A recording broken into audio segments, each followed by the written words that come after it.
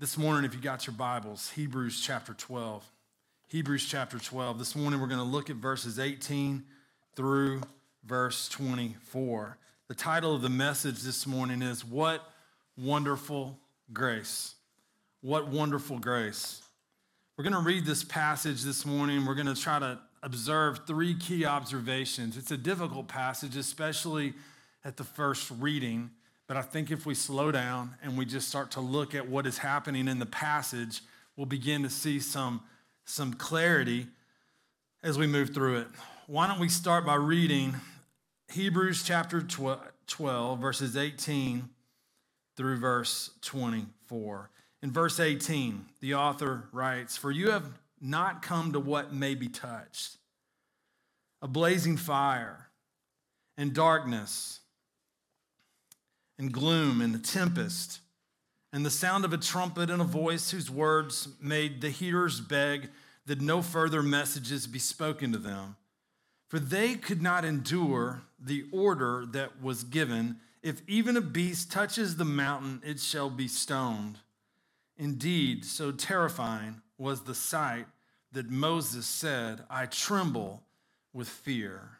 But you have come to Mount Zion, and to the city of the living God, the heavenly Jerusalem, and to innumerable angels in festal gathering, and to the assembly of the firstborn who are enrolled in heaven, and to God, the judge of all, and to the spirits of the righteous made perfect, and to Jesus, the mediator of a new covenant, and to the sprinkled blood that speaks a better word than the blood of Abel." I'm going to keep reading. We're not going to cover these verses, but let's finish the thought. "See that you do not refuse him who is speaking. For if they did not escape when they refused him who warned them on earth, much less will we escape if we reject him who warns from heaven." This morning, Hebrews chapter 12, 18 through 24. We're going to look at three observations. And what we're going to try to do, normally you try to make your points equal in time. The way this outline works is that our first point is going to be 75% of the message. What we're going to see in the first 3/4 of the message today is we're going to see a contrast. We're going to examine a contrast that the author brings out by contrasting Mount Sinai with Mount Zion. And by contrasting Mount Sinai to Mount Zion, he's doing what he's been doing similarly earlier. He's going to show us the difference between the contrast of the old covenant and the new covenant. A contrast from the shadows to the substance. A contrast from the Aaronic priesthood to the priesthood of Jesus. A contrast from all that the old symbolizes to the new that's brought in Jesus. So we're going to look at that. We're going to examine the contrast. But once we move through the majority of that part, we're going to come into a similarity. You see, as we see the contrast, and it's going to be vivid, you're going to see a stark contrast from the observations you see about Mount Sinai. You're going to see descriptions of Mount Zion that are going to clearly help you to see the difference between the old way and the new way ushered in. But even as you look at that stark contrast, you're going to be amazed, I think, to see a similarity that exists even between the two, from the old to the new. And that similarity is going to be important for us to understand the final point, which is a mediator. Why do we need a mediator? Why do we need Christ? Why do we need a great high priest? That's where we're going this morning. A contrast, a similarity, a mediator. But we're going to start this morning by looking at a contrast. The contrast that he's giving here is between Sinai and Mount Zion. And when we look at a contrast, I saw a quote by Charles Spurgeon. He said, "Every good thing is enhanced in value by its opposite. Light is all the brighter to eyes that have wept in darkness. Food is all the sweeter after you've known hunger. And Zion is all the fairer because of Sinai." The contrast between free grace and law makes grace appear the more precious to minds that have known the rigor of the commandment. Had an interesting thing happen yesterday. When I first got in my car yesterday morning, I noticed a whiff of something that just wasn't good. And it really grabbed me. It was one of those where you smell it and it just sort of, you're like, whoa, what is that? And I immediately was like, oh no, what is in here? I didn't know what it was. And I started to look and I couldn't figure it out. And I was like, surely, I didn't know if it was something in the back. I didn't know if it was, I just didn't know. I didn't know. I was so confused. And I kept looking, and then I found the culprit. There was a McDonald's chocolate milk bottle behind the driver's side of the car. And I would never embarrass one of my kids and tell you who put it there, but he's 7 years old with red hair. and I got it out, and it was one of those where it was just like, take your breath away. So I couldn't deal with it right then. I found something like a Clorox wipe, and I wiped it, and it was just there. It was rough. And so when I had to pick at the kids later in the morning, I warned them. I said, look, y'all, it's bad. And they got in the car, and immediately it was like, And I gave them the lecture of all lectures. These are not trash cans. These are not trash cans behind these seats. I don't know why Honda put them there, because this is of no good to any parent. But they're there, but they're not for food. Just don't touch them. They're not allowed, you're not allowed to look at it. Don't even think about it. Well, we got through all that. Well, throughout the day, I was trying different things. So I got back in the afternoon and I vacuumed it out. I got everything and I kept trying new things. And every once in a while I'd be like, hey, we ought to go check the back seat. So Abigail went out there a couple times. She's like, Dad, I still smell it, but it's a little better. And then later in the day, I even got Will to go check it. He's like, Dad, I had the doors open. He's like, Dad, it's almost gone. It's almost gone. And we were so excited, but it started hitting me. And you may be thinking, why are you telling us that? Well, there is an incredible difference between a good smell and a bad smell. And sometimes you don't understand how much you enjoy a good smell until you've been in a bad smell. Now, regardless of what the contrast you want to bring out here, I want you to begin to see something. He's going to highlight the way that it was under the Sinai covenant in order for them to truly see the miracle of the new. Sometimes we lose sight of the new because we just have forgotten from where we came from. And one of the realities, of the whole New Testament is that the authors of the scripture are constantly bringing us back to realize what God has done for us in Jesus Christ. And if we lose sight of that, it has a great impact on our effectiveness in the present. So here we go. We see this Mount Sinai. And he says in verse 18, for you have not come to what may be touched. What is he doing here? I struggled with this right off the bat. Why don't we go to Exodus? Open up your Bibles to Exodus chapter 19. We're going to read through a section that I think is going to really help bring Hebrews chapter 12, verses 18 through 24 in a closer way to you, where you can see what's happening. Exodus chapter 19. In Exodus chapter 19, verse 12, and you shall set limits for the people all round, saying, take care not to go up into the mountain or touch the edge of it. Whoever touches the mountain shall be put to death. No hand shall touch him, but he shall be stoned or shot. Whether beast or man, he shall not live. When the trumpet sounds a long blast, they shall come up to the mountain. So Moses went down from the mountain to the people and consecrated the people. And they washed their garments. And he said to the people, be ready for the third day. Do not go near a woman. On the morning of the third day, there were thunders and lightnings and a thick cloud and a mountain and a very loud trumpet blast, so that all the people in the camp trembled. Then Moses brought the people out of the camp to meet God, and they took their stand at the foot of the mountain. Now Mount Sinai was wrapped in smoke, because the Lord had descended on it in fire. the smoke of it went up like the smoke of a kiln, and the whole mountain trembled greatly. And as the sound of the trumpet grew louder and louder, Moses spoke, and God answered him in thunder. The Lord came down on Mount Sinai to the top of the mountain, and the Lord called Moses to the top of the mountain, and Moses went up. And the Lord said to Moses, go down and warn the people, lest they break through to the Lord to look, and many of them perish. Also, let the priests who come near to the Lord consecrate themselves, lest the Lord break out against them.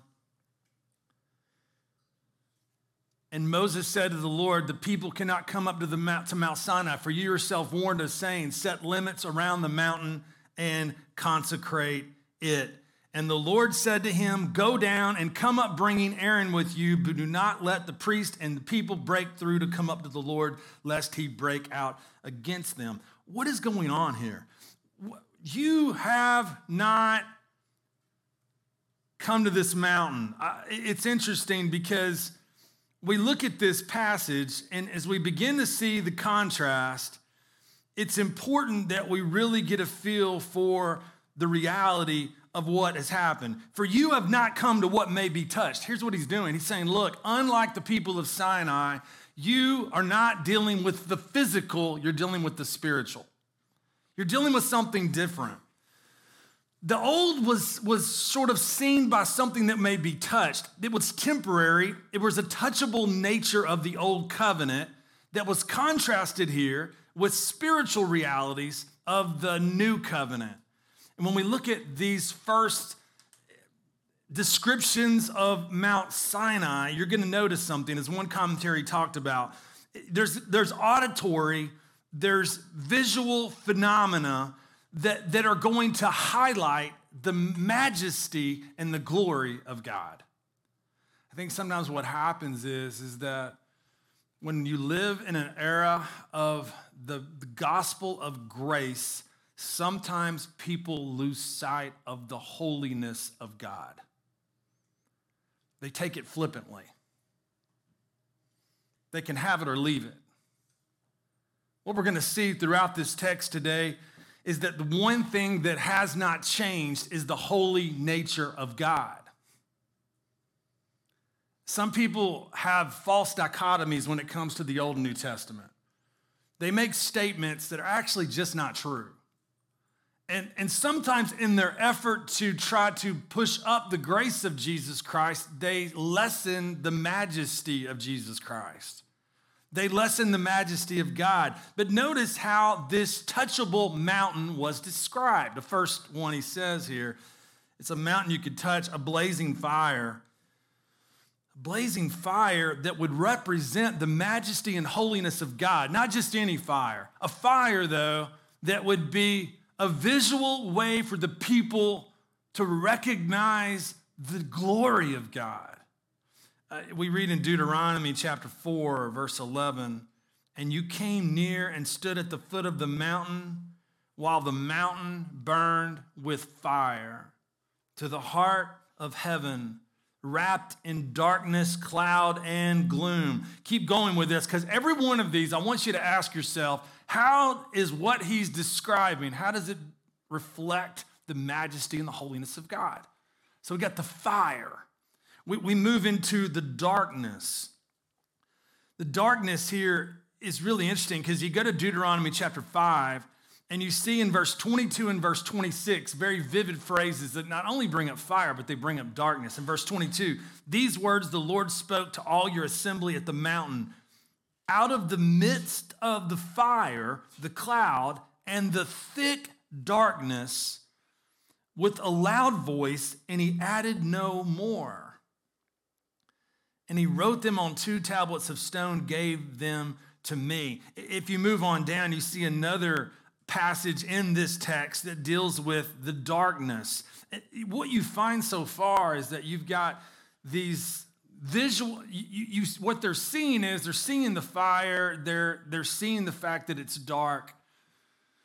And one thing that the author seems to be indicating here is that while the glory and the majesty of God was so clear to the people of Israel, the reality that he was yet distant from them was clear. There was a distance.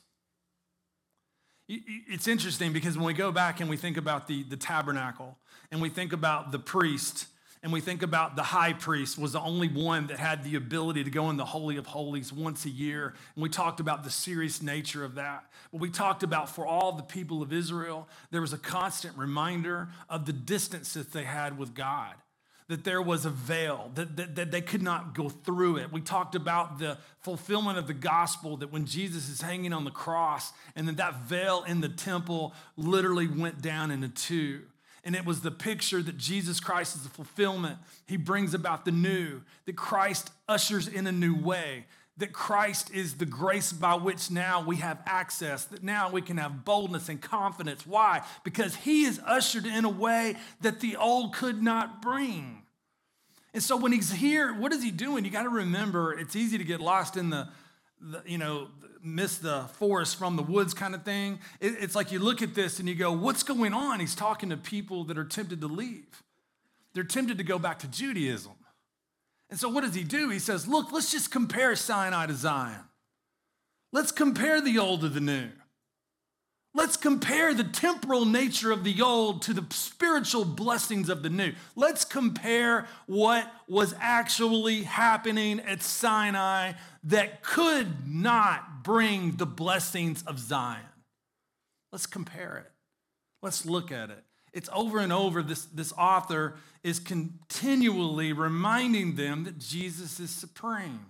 When you look at the book of Hebrews, I think when you're done, I pray you could sit down with a piece of paper, and maybe if you're like me, you could go back and look real quick if you got lost in your mind. You could remember chapter 1, chapter 2, and just look. But in every time that you look back at the text of Hebrews, you could start jotting down yet again why Jesus Christ is greater than the old way, why Jesus Christ is the fulfillment of all the Old Testament, why Jesus Christ ushers in the new glorious way.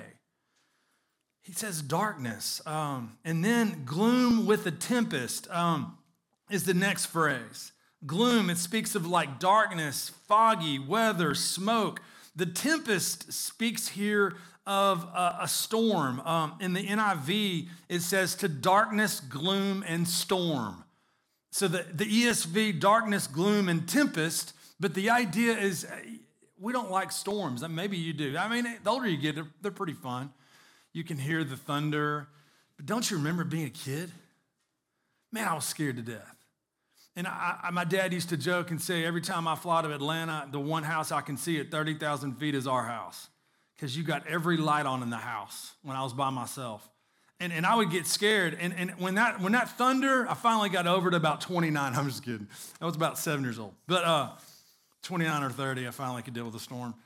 But the lightning and the thunder just rattles the house. Sometimes I'll be laying in the bed and the storm starts kicking in, and I'll be like, "Are you awake?" And Ann will be like, "Yes." I'll be like, and a huge bolt of thunder, and I'll be like, "Here they come. Just count to 10."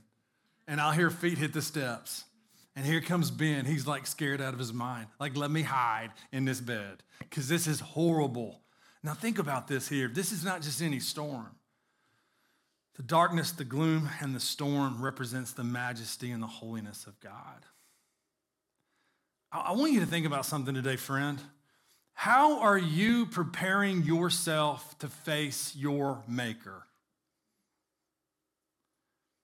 Don't imagine for a second that this is some light endeavor. It could be today that you're here and you're thinking, I'm horrified of meeting a holy God. That may be one of the greatest blessings of thought you've ever had. You say, why is that? Why would you ever want anyone to be fearful of meeting God? Because if we don't understand the predicament of our sinfulness and the reality of his holiness, we will never see our need of the gospel of Jesus Christ.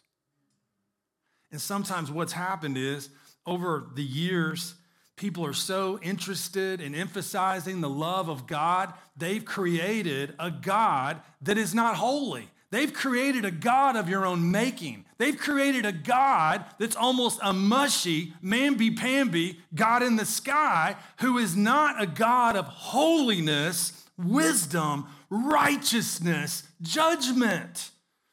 We can't understand the love of God until we properly understand who he is. And yet we see at Sinai, just think about this. You've got this fire, you've got this darkness, you've got this fogginess, you've got this sense of smoke. You've got this storm and the sound of a trumpet. In Exodus 19, listen to this in verse 16. On the morning of the third day, there were thunders and lightnings and a thick cloud on the mountain and a very loud trumpet blast, so that all the people in the camp trembled. Wow. The power of God. And God was revealing his holiness and his majesty in this moment. And then it says, and a voice whose words made the hearers beg that no further messages be spoken to them. Now think about that. A voice that came out of heaven that literally called the people to say, please, Moses, can you be the mediator of what God desires to share to us? We don't want to hear it directly from God because it's too overwhelming. The power of God. In Deuteronomy 4, it says, then the Lord spoke to you out of the midst of the fire. You heard the sounds of words, but saw no form.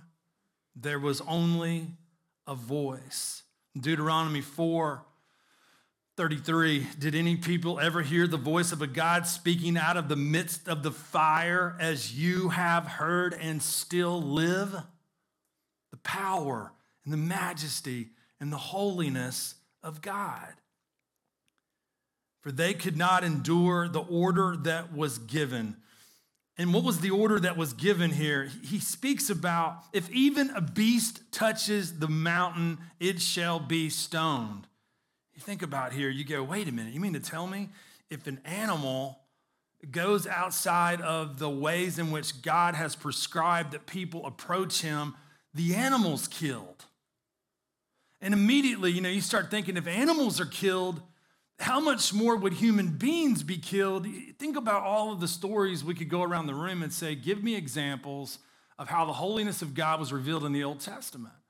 You could talk about when someone touched the ark inappropriately. You could talk about the sons of Korah being swallowed up into the earth. You could talk about so many different instances. You could even go to the New Testament and you could talk about Acts chapter 5. Ananias and Sapphira. You could talk about all the stories throughout the Bible that illustrate the holiness and the majesty of God. And here, even the order, I was thinking about some passages, and we're going to see this because I don't want to just save it for the end. I want you to start getting a chance to, get your appetite going here about the wonder and the miracle of the gospel. In Romans chapter 3, verse 19, now we know that whatever the law says, it speaks to those who are under the law, so that every mouth may be stopped and the whole world may be held accountable to God. This morning, if you're here and you're relying on your own ability to be right before a holy God, I want you to understand in a way of warning. And I want to be faithful to give you a warning I think the scripture would give you. You are on shaky ground. Because here's the problem. The holiness of God that is manifested at Sinai is the very holiness that holds you accountable to keep the record that he gives in his law. I think a lot of people, I'll tell you, it's one of the privileges of being a pastor. But one of the saddest parts of being a pastor is dealing with people that come off the street and basically trying to sit down with them and love them and talk to them and empathize with them, but share them the gospel and simply ask them the question, Where are you with God? I'm good with God. What gives you confidence?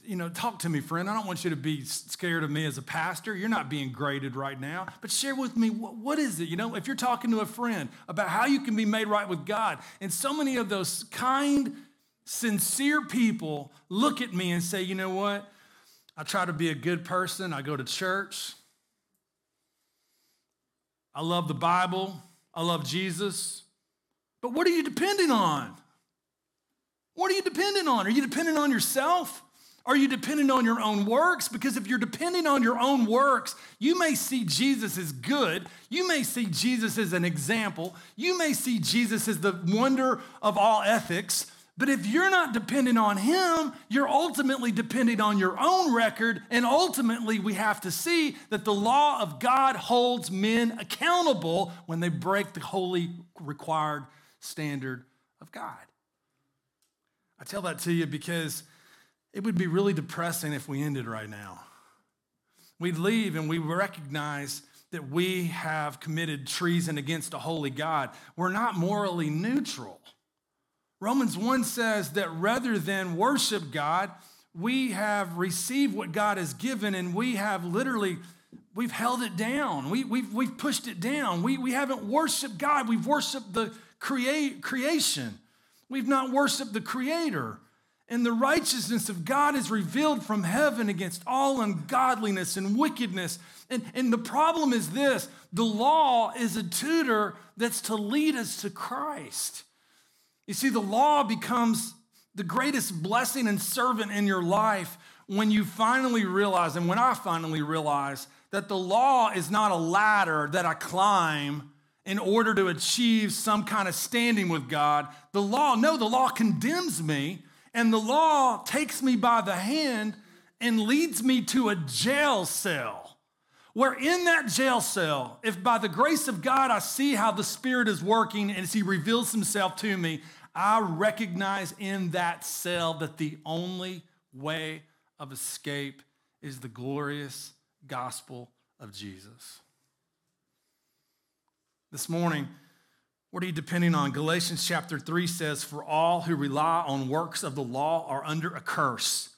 For it is written, 'Cursed be everyone who does not abide by all things written in the book of the law and do them.'" We see all of these in this first part. But then we get into something that is quite amazing. We get into this next section.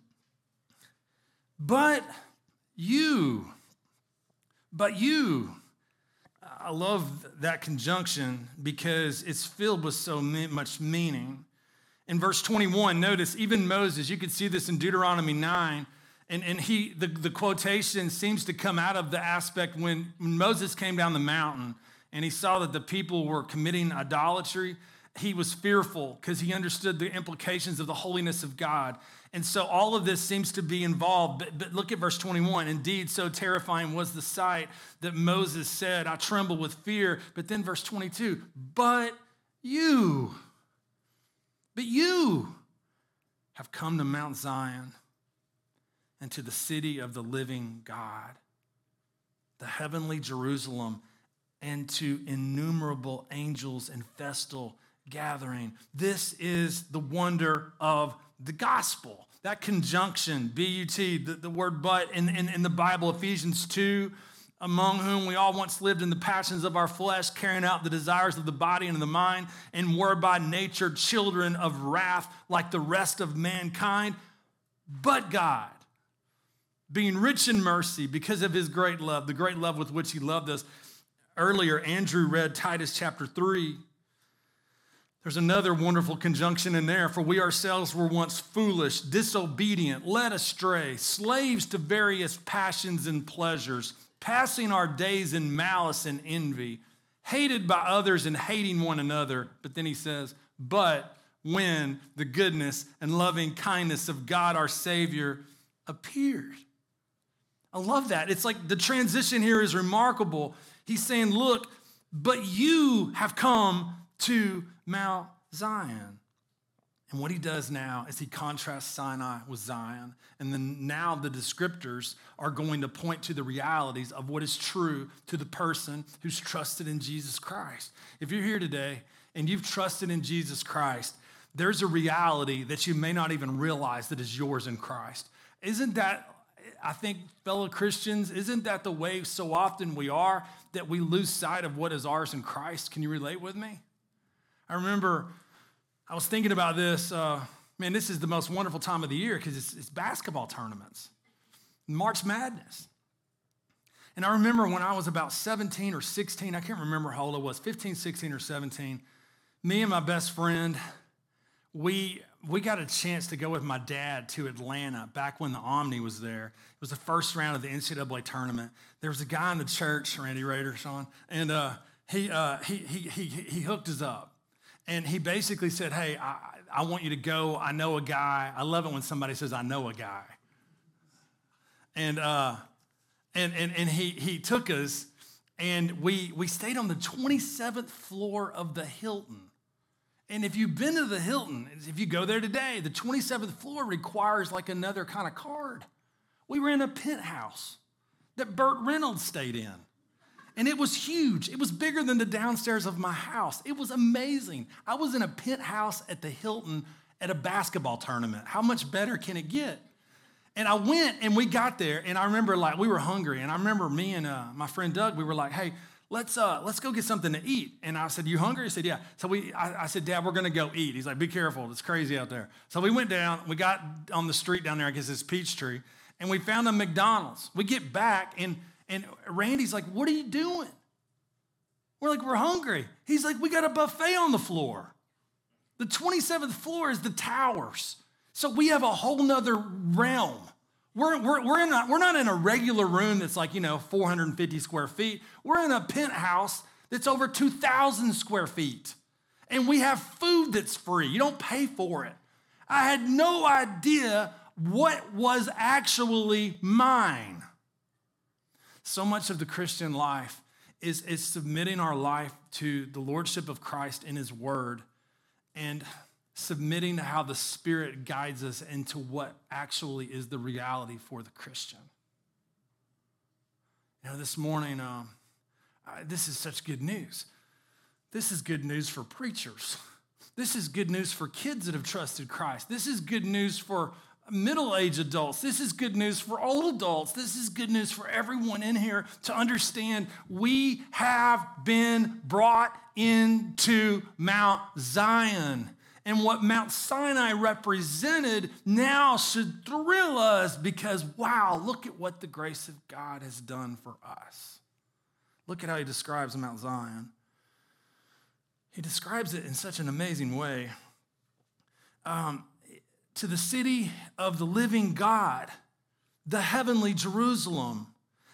There's so many things. We got to move quick here. When he says you have come to, it's the same phrase that he's used throughout the book. That phrase you have come to is literally the same phrase that we've been reading, draw near.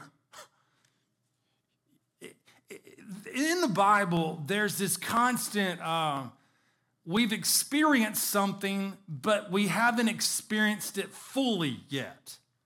So a lot of people talk about it like it's an already but not yet kind of idea. It's the idea that a lot of these blessings are already ours, but we haven't tasted them in its fullness yet. We're already experiencing it. You go through these and they just jump off the page. The city of the living God. I was writing down different quotes out of different, just looking at resources and trying to find the best descriptors of these actual phrases. And one said, the city of the living God, the heavenly Jerusalem, is heaven itself. Coming to Christ is coming to heaven. The only way to come to heaven. When we come to Mount Zion, we come by grace to the city Abraham looked for. You remember in Ephesians, it talks about how Christ is seated at the right hand of God, and we now are seated with him in the heavenlies. There's a dimension and a reality of what it means to be in Christ that now we are already experiencing blessings. You remember chapter 1, verse 3? that we've experienced every spiritual blessing in Jesus Christ. And we've experienced that aspect, but how much more is to come? And then he says, the innumerable angels in festal gathering. Sometimes we really got to get our doctrine of angels correct. You know, there's a lot of weird things people think about angels. Everything from angels are the, on Charmin tissues commercials, which is a ridiculous way to think of an angel, all the way from that to thinking that when people die, they turn into angels. No, that's not actually true. But angels play a place. They are ministers, they are servants, and they are powerful beings. And what they represent is the glory of God. In Deuteronomy 33, he said, the Lord came from Sinai and dawned from Seir upon us. He shone forth from Mount Paran. He came from the 10,000s of holy ones with flaming fire at his right hand. Amazing. In Daniel 7, verse 10, listen to how it describes the angels. A stream of fire issued and came out from before him. 1,000,000 served him, and 10,000 times 10,000 stood before him. The court sat in judgment, and the books were opened. In the heavenly Jerusalem, there's a number you can't count, There's a vast number of angels that are worshiping the Lord. And because of who we are in Jesus Christ and the grace that has pardoned our sin and the righteousness of Christ that's been imputed to our account, once we were nothing but sinners and enemies of God. We were condemned by Mount Sinai and the majesty and holiness of God, but we have been brought near by the blood of Jesus Christ, and now we have access, and now we are worshipers, and now we have access and are brought into heaven. You keep going here. And to the assembly of the firstborn who are enrolled in heaven. The assembly of the firstborn who are enrolled in heaven. I was reading a lot of different thoughts on this. Spurgeon says it like this: so although believers are by nature the children of wrath, even as others, yet after Christ has renewed them, they become the excellent of the earth, in whom should be all our delight. But the term firstborn has a second meaning. The firstborn under the old Mosaic economy were chosen by God for himself. He keeps going through this, and he's speaking of this remarkable picture that we now have been brought into the people of God. Our names are listed in the book of life. We are enrolled in heaven. I was thinking about this, and man, after being here almost 15 years, man, so many of us have lost people that are dear to us, but I want you to have hope in this. This morning, even as we worship, we're reminded that they are enrolled in heaven. Isn't that good news? And those in Christ Jesus will see them again. We're going to see them again. The beauty is this: under Sinai, we could never have hope of living with God in the afterlife. But through Zion and the goodness and the message and the proclamation of the gospel of Jesus Christ, those who trusted in Jesus and what he did at the cross have hope for a future. He keeps going. He says, and to God, the judge of all. Wow, we're going to see that in a second. What's remarkable is now we've been brought near with no need to fear. And then he brings up, he mentioned the enrolled and the firstborn, but then he says, and to the spirits of the righteous made perfect. And one commentator said it refers to the saints of the old and new covenants, here portrayed as holy and as personally made perfect, which was the goal of Christ's work, though with their basically re-embodiment of the glorification of their body still to come at the final resurrection. The beauty is the spirits of the righteous made perfect, absent from the body to be present with the Lord. He's saying, look, you've come into a dimension that you have to reflect on. You now are come to Mount Zion. It's not just future. You've already come. It's partial in the sense of all that you've experienced. You're going to experience more in the future.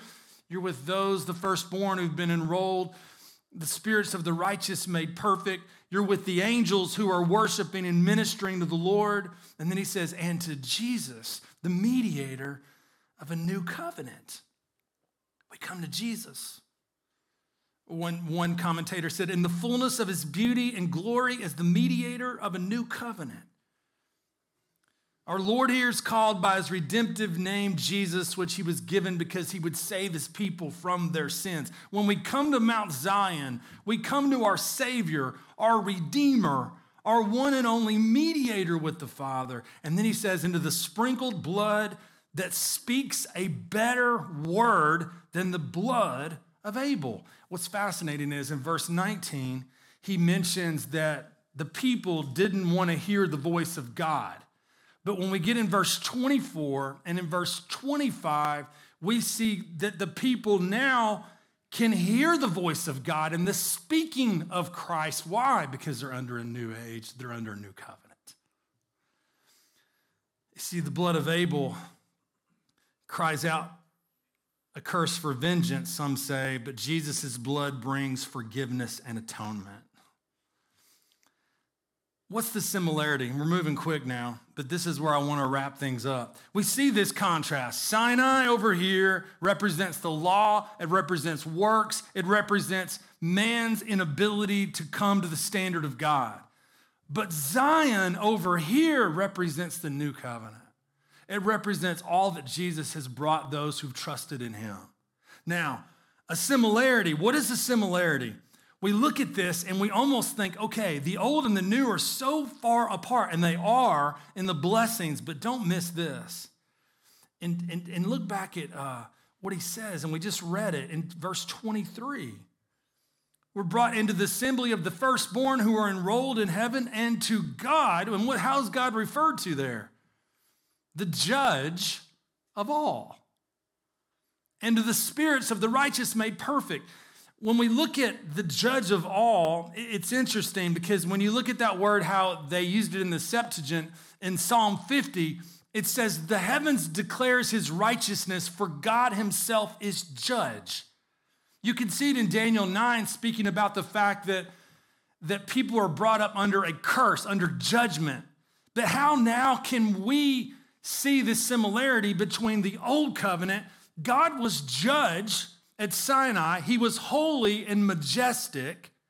And yet now, even though we've been brought under the new covenant, God is still described as judge, but there's good news.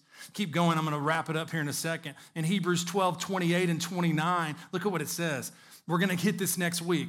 Therefore, let us be grateful for receiving a kingdom that cannot be shaken, and thus let us offer to God acceptable worship with reverence and awe. And then look what he says about God in verse 29. For our God is a consuming fire. You may be with us today and you're thinking, wait a minute, I thought God was only a consuming fire at Sinai. How can God still be a judge, and how can God still be a consuming fire when we look at the description of the people under Mount Zion? Well, I'm glad you asked. Number 3 is the beauty of the gospel. We see a contrast, we see a similarity, but number 3, we see a mediator. You see, God has not changed. God is holy. God is a consuming fire. If you go before him thinking that you can earn your way by your own works, you will be consumed. You will face the consequences of your sin eternally in hell. But friend, the message of Hebrews is that only through the substitutionary atonement of Christ, he has brought us near. He has enabled us to boldly enter the throne room of grace. We needed one who was divine. We needed one who represented us perfectly, and Christ Jesus became our holy, sacrificial substitute because we could not come before the holiness of God. And Jesus Christ represented us, one who was fully God and fully man, and took our place at the cross. He takes our place at the cross, and through his blood, we now have access. We no longer fear. We now come to Mount Zion, and we live out of the blessings of the new covenant. But God, how can God in his holiness and how can God as a judge receive sinners? Because of the perfect sacrifice of his Son.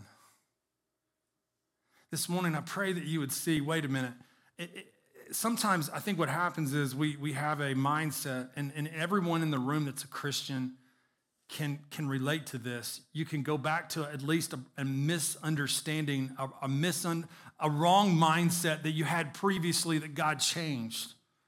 And what I want to encourage you with this, if you're here today and you're thinking, I can make it, I can go to God later, I can figure this out, understand God is a consuming fire. He's a judge. You will not stand before him. It'll be a mockery to his presence to think that you can come before him in your own goodness and being a good old boy or a good old girl and just being good people. But the beauty of the gospel, friend, is that Jesus Christ has paid the price. That Jesus Christ is the suffering servant. He is the suffering substitute. And Jesus Christ now, holy God, the God-man, goes to the cross in our place.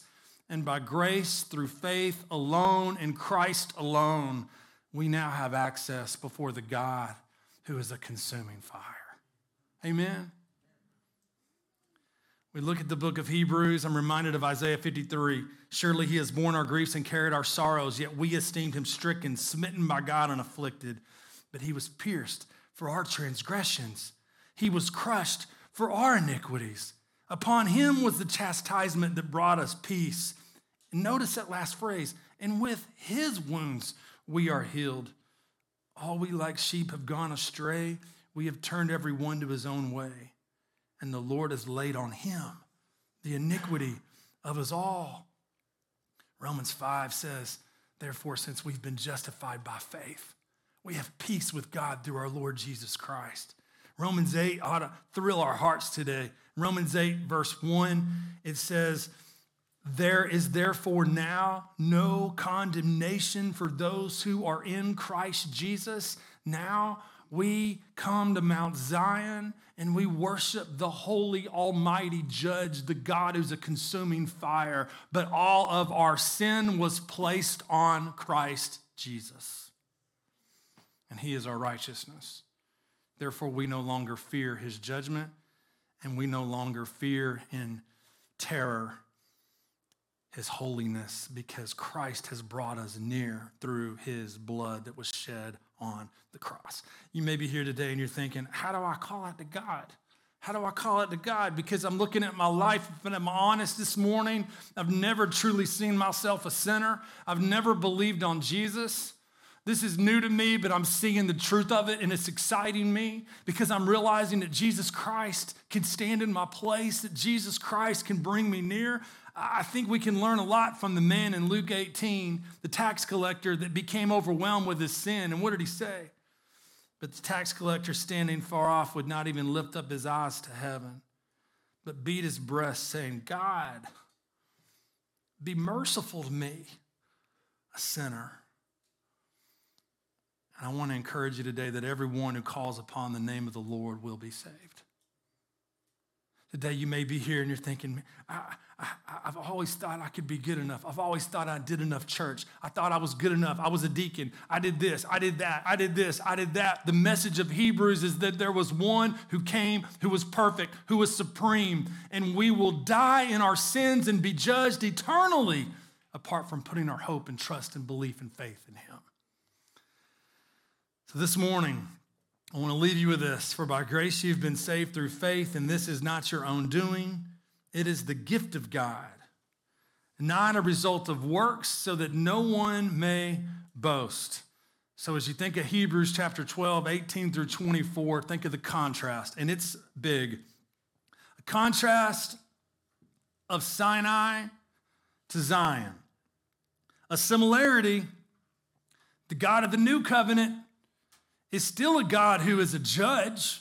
He's still a God who's a consuming fire, But because now by faith he's our mediator, he's not going to be the one who judges us because Christ Jesus has been judged for us.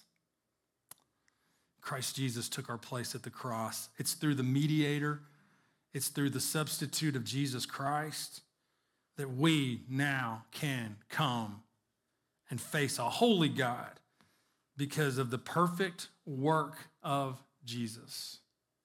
Amen. You bow your heads. Maybe you're with us this morning, you've never trusted Christ. You're facing the same predicament of those apart from the grace of God that didn't know the Lord at Sinai.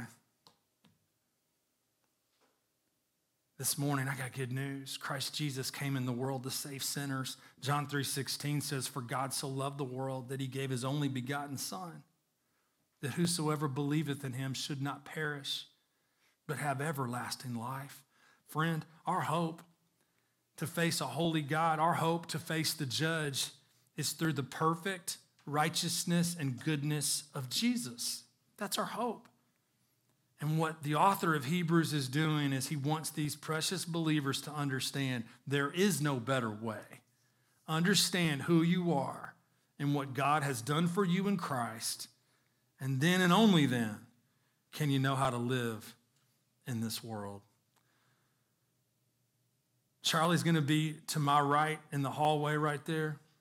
Maybe you need to talk to somebody about the gospel. You don't feel like you know for certain if you understand salvation. He's available. I'm available up here. I'm available now. I'm available later after the service. But I pray today that everyone who leaves this room, that their hope and their trust and their dependence would be on Christ. I pray everyone in this room would literally relate to Zion and not Sinai. I pray that you wouldn't go, man, I'm horrified of God because if I get in his presence, he's going to consume me. But I pray today you could say, no, I once would be one who would be judged eternally, but by his goodness, by his work, because Jesus is my high priest, I've been brought into Zion, into a whole new way of living, into being forgiven, restored, redeemed, and renewed. I have hope in the cross of Christ. Lord, as we close out this morning, I pray that everyone here, Lord, I pray their hope and their dependence is upon you. And Lord, I pray through the power of your Holy Spirit, Lord, you'd convict hearts. I pray, Lord, that you would encourage those in Christ of the realities of what you've brought them to. And Lord, that they wouldn't live as if they had nothing. They wouldn't live as if there's no blessings that they've received. But God, I pray that there'd be a humble gratitude of worship in our hearts as Christians today, that we would say, thank you, Lord, for the precious work of Christ. It's in Jesus' name we pray. Amen. Stand.